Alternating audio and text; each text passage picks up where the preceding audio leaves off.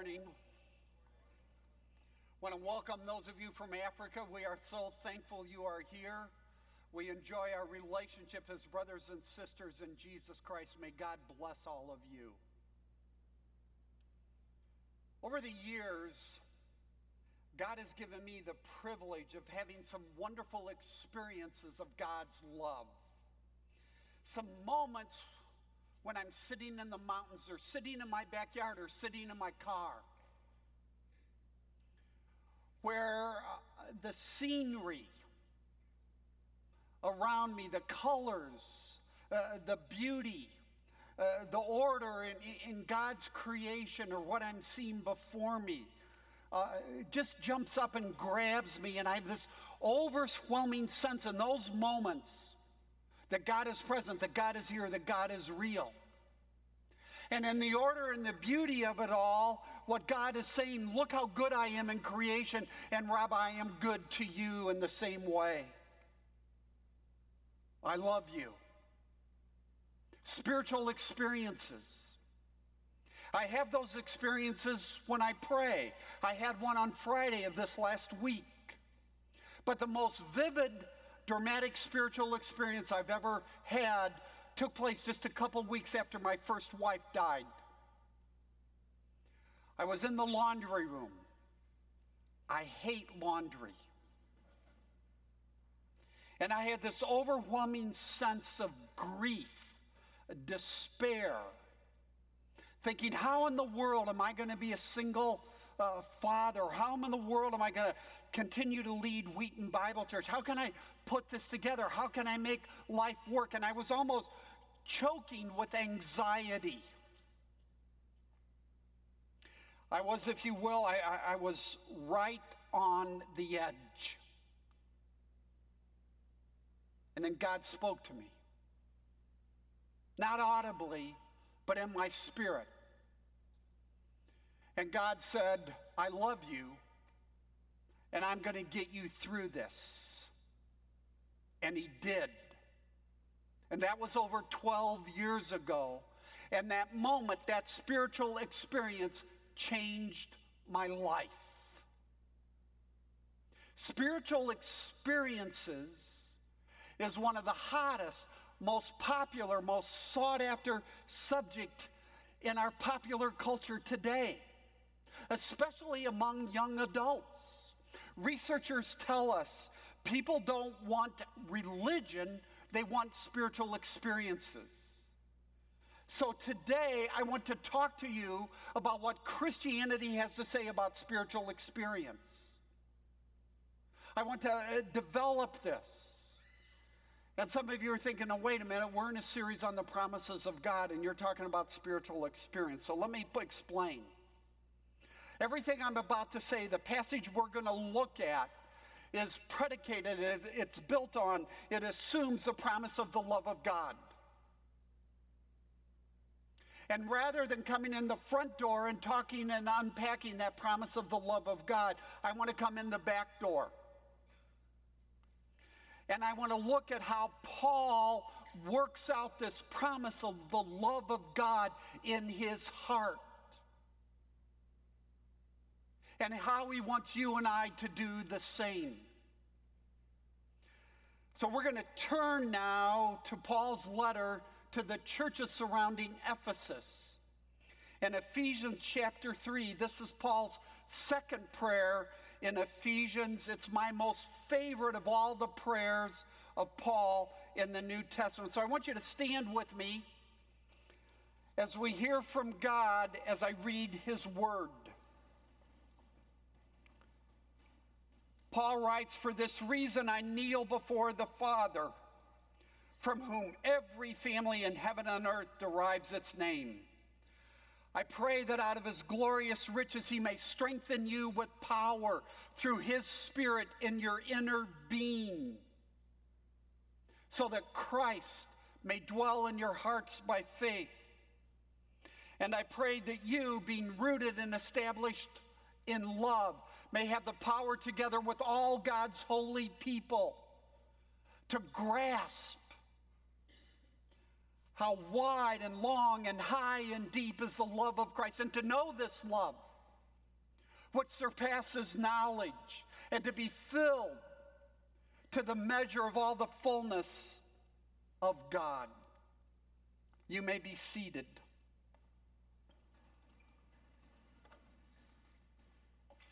This is a prayer about spiritual experience.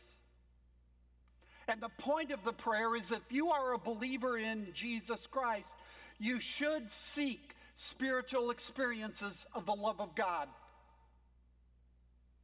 So we see this in this prayer. Paul prays in these verses that in our inner being that Christ may dwell in our hearts by faith.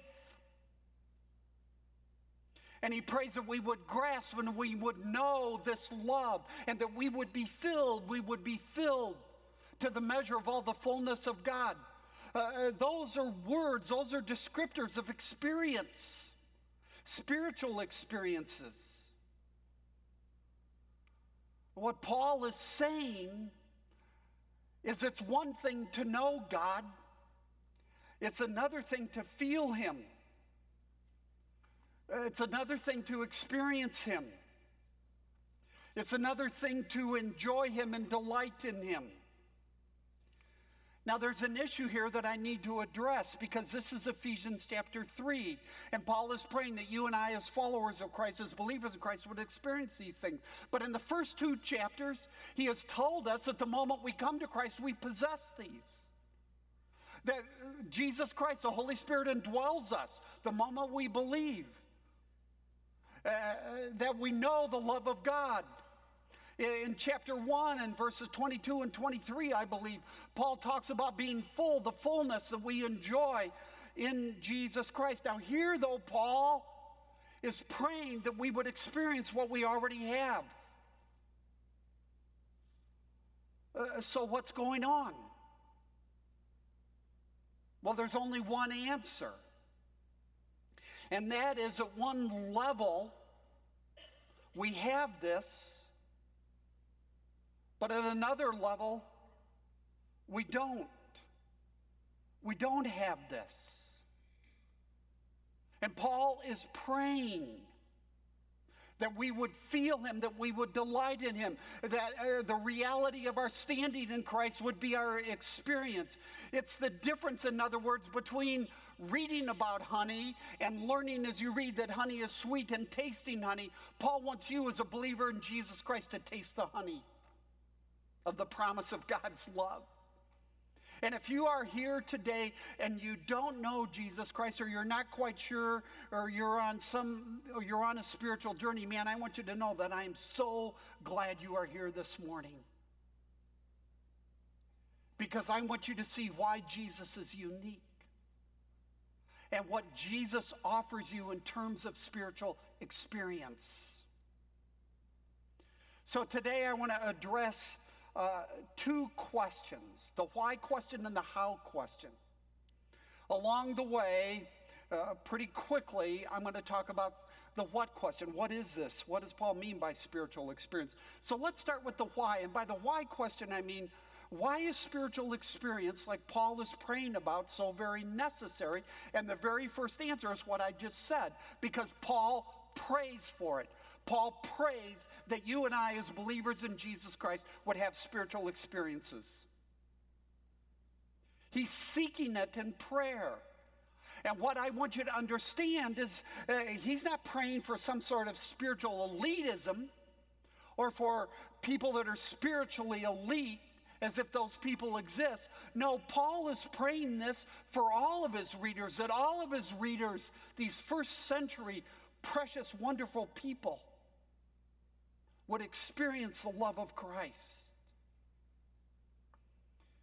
He prays that Christ would dwell in their heart, that they would be filled and grasp and on this love. So what is going on here? Well, imagine, let's say pretend, that I'm really, really wealthy. And I know it is funny. And that I love you so much, I give you a gift. But you don't pay much attention to it because you know I'm a pastor and you assume the financial gift is rather small. So actually, you put it away, you forget about it. You know, life is busy, life is coming at you hard, and you don't pay any attention to it. Then suddenly you get sick. I mean, you get really, really sick.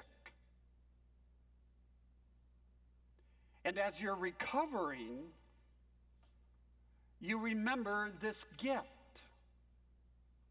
And so you go and you look into it and you discover it's an enormous, a fabulous amount of money. And you're shocked. And you've had this amount of money all along and you've been drowning in medical bills. You see, you were rich, but you were living poor. And Paul is saying, and this is the point of the prayer in this context, is that too many Christians do that.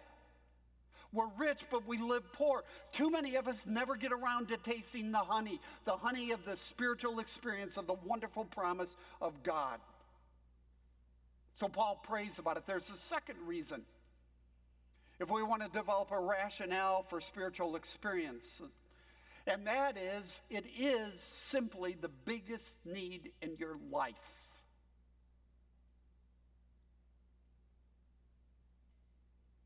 It satisfies the deepest longings of your heart. It's how you become a great man or woman, a great person in the kingdom of God. And Paul gets at this in two different ways. First off, if you go back to verse 14, he says, I kneel. I kneel before the Father. Now, this was not the normal posture of prayer in the first century among Jews or Christians. They stood when they prayed.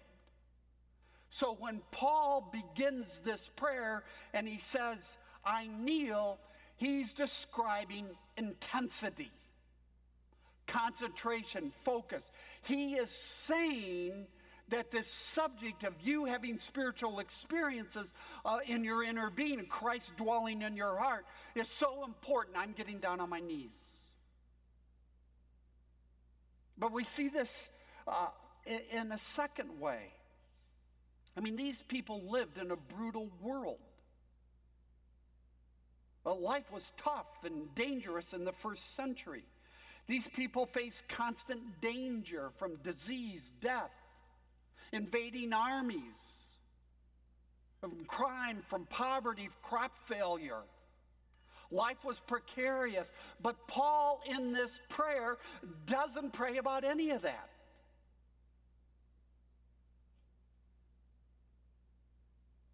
He prays that Christ would dwell in our hearts by faith. And so what Paul is saying is he's saying, you think your financial issues are your biggest issues. You think safety is your biggest issue. You think what's going on in your family is your biggest problem. No, no, no. Pressing the wonderful love of God into your heart is your biggest need. Paul wants you to taste the honey. He wants you to experience Jesus Christ. For example, let's take Joe. Joe is a Christian. Joe knows God exists. He believes Jesus died for his sins. He believes Jesus was raised from the dead. But a large chunk of the time, Joe is an angry guy. He's short with people. He's got a short fuse. Sally's a Christian, but Sally really struggles with anxiety. She's always worrying. It's like spiritual ADHD for her. Susan and Fred are really hung up about appearances. How they look, where they are, what they're doing, all of that. So while they are rich in Christ, they are living poor. They are dominated by the world. They're dominated by their circumstances. And they have settled for an informed mind without an engaged heart. Don't do that. Don't settle for an informed mind without an engaged heart.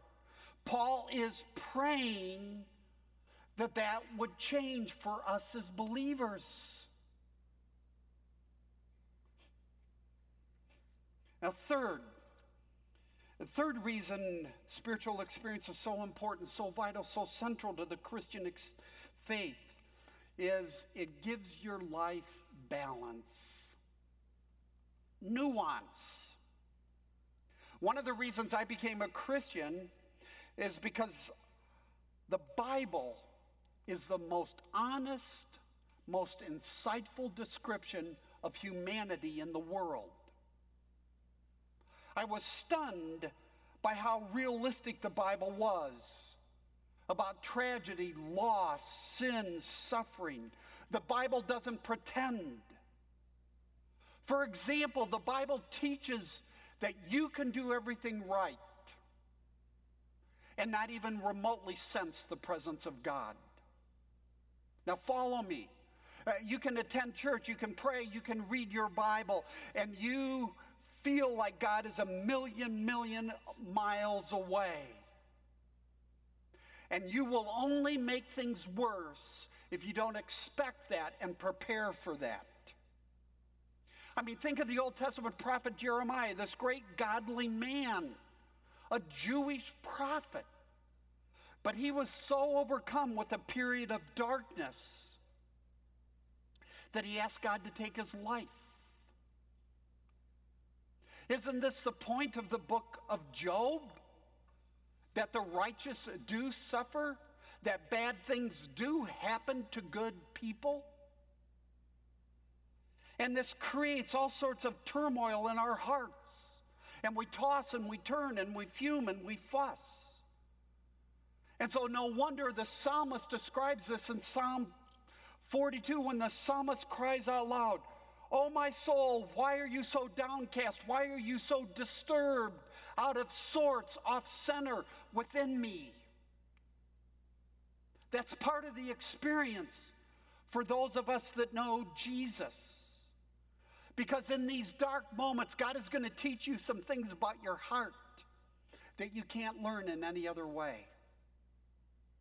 Now that's one side. On the other side, we have Ephesians chapter 3. Paul is praying for rich periods of joy and delight, and when we sense God's love and we feel it, and it's just flowing through us, we sense God's presence, God's reality. Now, the desert does not deny the delight. These are not contradictory experiences. The Bible is teaching us we need both to grow. But as one observer put it, the problem in our churches is that in our churches, we prepare people for one or the other, the desert or the delight, but never both. So, word-oriented churches that have Bible in their name, don't call people to profound spiritual experiences. But spirit-oriented churches don't press people about the reality of the desert. Periods of deep dryness and heartache. And so I wonder aloud this morning, could we at Wheaton Bible Church be a place where we both expect and experience both? In our life groups, can we understand how normal this is, that there's going to be people that are having at any given moment some incredible experiences of the love of God. God has shown up, they've seen God do this or do that, and other people are going through a desert, and both exist simultaneously. We have good days, we have bad days. I wonder, can you as a follower of Jesus Christ live with this balance, this tension, this both and? So let's now move from the why spiritual experiences are so central, why Paul gives this incredible, beautiful prayer, a prayer, by the way, that I have memorized and I've been quoting daily for a long period of time. Actually, it's one of 4 passages that I quote every morning to set up my devotional time, and I meditate on it, and I think about it, and I press it into my life. That God, out of his glorious riches, would strengthen me with power through his Spirit in his inner being. I pray it for you. That Christ would dwell in your heart by faith. So, how can we receive this? Well, there's a bunch of different things I could say here, but let me keep it simple and briefer. And let me mention 2 ways we can receive spiritual experiences. And that is, and I'm stating the obvious, and I'm sort of restating what I have said, is that you pray about it. You prayerfully seek these experiences. Now, why do we pray? We pray because these experiences are a gift. You can't earn them or merit them or deserve them. Now let me unpack this a little. In the Bible, the heart, and Paul is talking about the heart here, is not just the seat of emotions, it's the control center of your entire life. It's the seat of your mind and your will, as well as your emotions. So when Paul prays that Jesus would dwell in your heart by faith, he's not talking about a vague sense of Jesus. He's praying that God would reveal Jesus to you in his beauty, in his glory.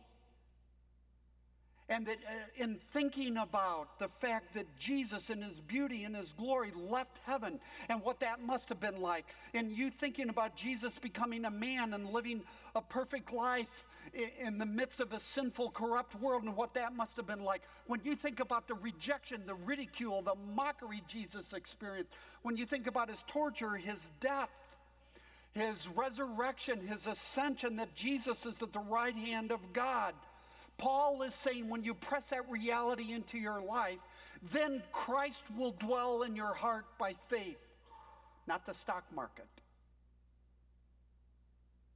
not the behavior of your kids, not your disappointments, not this new dating relationship. In addition to prayerfully seeking it, Paul here tells us to aggressively wrestle for it. This is the word, this interesting word, grasp. That you would grasp how wide, how long. Grasp is a word that in the Greek means to overtake someone and to wrestle him to the ground.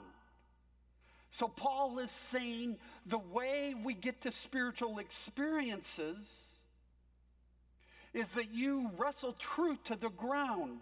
And you do that in your devotional life. You do that as you're listening to messages. You do that as you're reading books. You do this in your life groups as you listen to other people. And you're wrestling, you're thinking, and you're pressing the truth of God into your life and how it relates to your life. So let me show you an example of this. Let me show you an example of just how I do this. This example isn't original with me, but in the Old Testament we have a beautiful metaphor about God's love for us.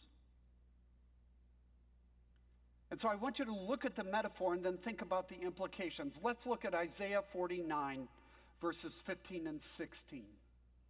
Can a mother forget the baby at her breast, the nursing baby, and have no compassion on the child she has born? Though she may forget, God says, I will not forget you. I've engraved you on the palms of my hands. And your walls, the walls of your house, the walls of your city are ever always before me. I always know where you are. Now, so we think about this. We grasp it. We wrestle with it. And what does that mean? Well, we stop to think, one of the biggest problems in our lives is about 4:30 in the afternoon, most days, after a crazy busy day, and we're tired and we've had some disagreements, or there's something cooking at home that's not particularly present or pleasant. About 4:30 in the afternoon, we've really forgotten about God.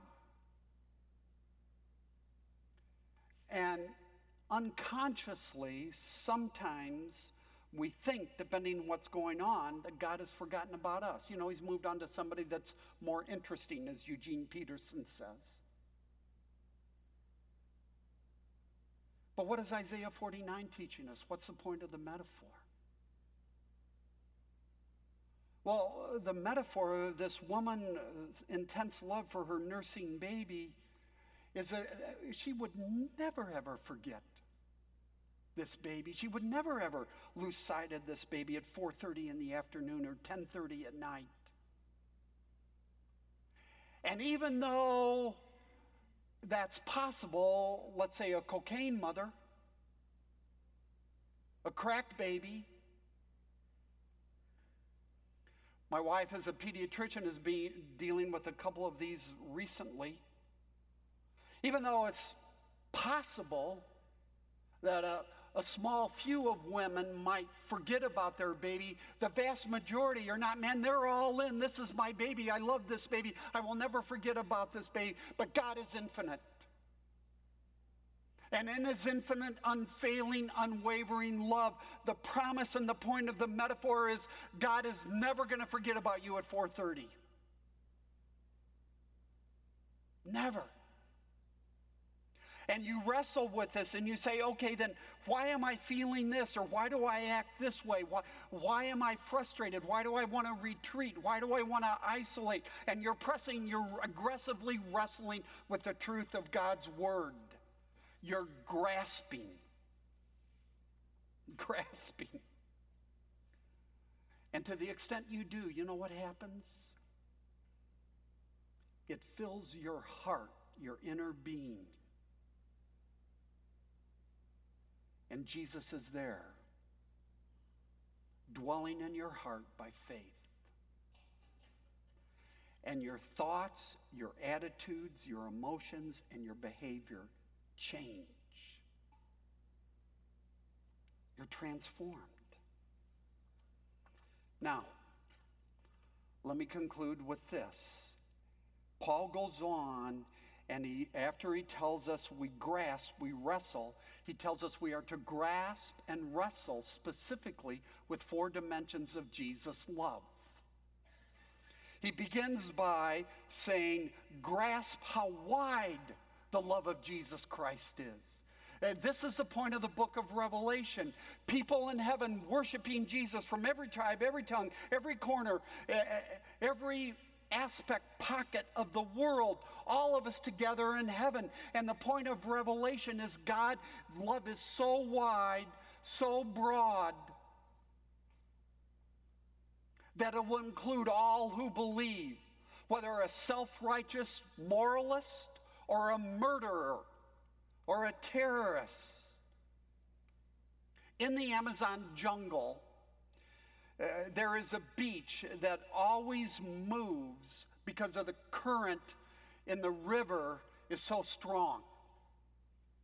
The name of the beach is Palm Beach.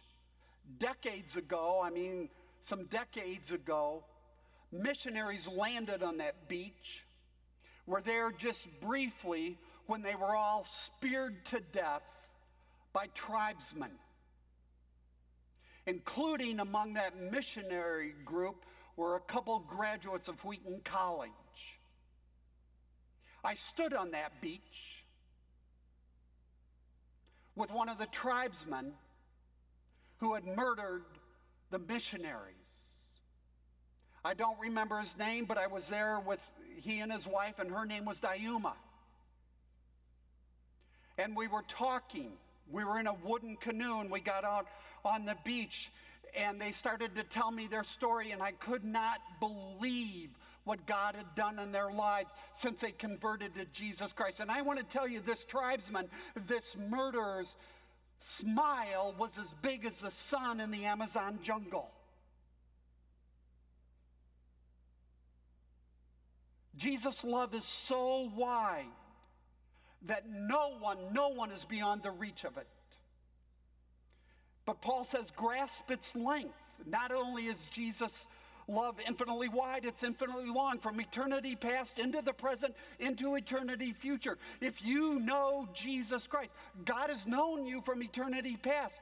He has built into you. He's carrying you right now in the present, and he will always, always love you into eternity future. It will never end. And that's hard for us to get our minds around. But when we stop and we grasp it, if we press it into our heart, then that really helps us. For example, you may not know why you're going through what you're going through. You may not ever understand what it means. It may not be revealed. But one thing, when you think about the eternal, the length of God's love, is you know what it doesn't mean. It doesn't mean that Jesus doesn't love you, because he died for you, and his love for you is unending. And when we think about that, we start to think, okay, why do I say these things? Why do I think these things? Height refers to the glory, the infinite glory, majesty, and splendor of Jesus. Grasp it. Understand that to know Jesus Christ means that you will partake in the glory of God throughout eternity. You will not only live for eternity, you will live in the glory of Jesus Christ. I think my favorite is the depth. Grasp the depth. How deep is Christ's love? So deep that he became a man. So deep that on the cross he said, my God, why have you forsaken me? That's hell. When Paul says grasp the depth of Christ's love, he's saying, think about the hunger and thirst that Jesus experienced as a man, even though he was God. Think about the rejection, the hatred of Pharisees and other religious leaders. Think about people spitting in Jesus' face. I mean, think about it. Imagine it. The crown being pressed into his head. Nails being hammered into his hands and to his feet. Grasp it. That Jesus has come not only to die for you, but to raise you to life, to adopt you. As his children, he has sent the Holy Spirit to live inside you. Jesus has come not merely to forgive you, but to give you eternal life forever. So why do you feel so sorry for yourself? Why are you so fearful? Why is Christianity no big deal to you day in and day out? Paul wants you to enjoy the most dramatic, the most profound of all spiritual experiences. The reality of the Lord of the universe dwelling in your heart. Let's pray.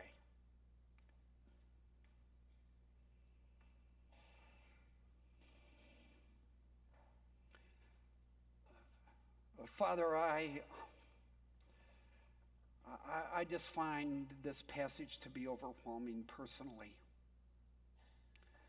The invitation, the reality, the experience here, God, leads me to say thank you and to pray that this would be our experience, that we would know you. In Jesus' name, amen.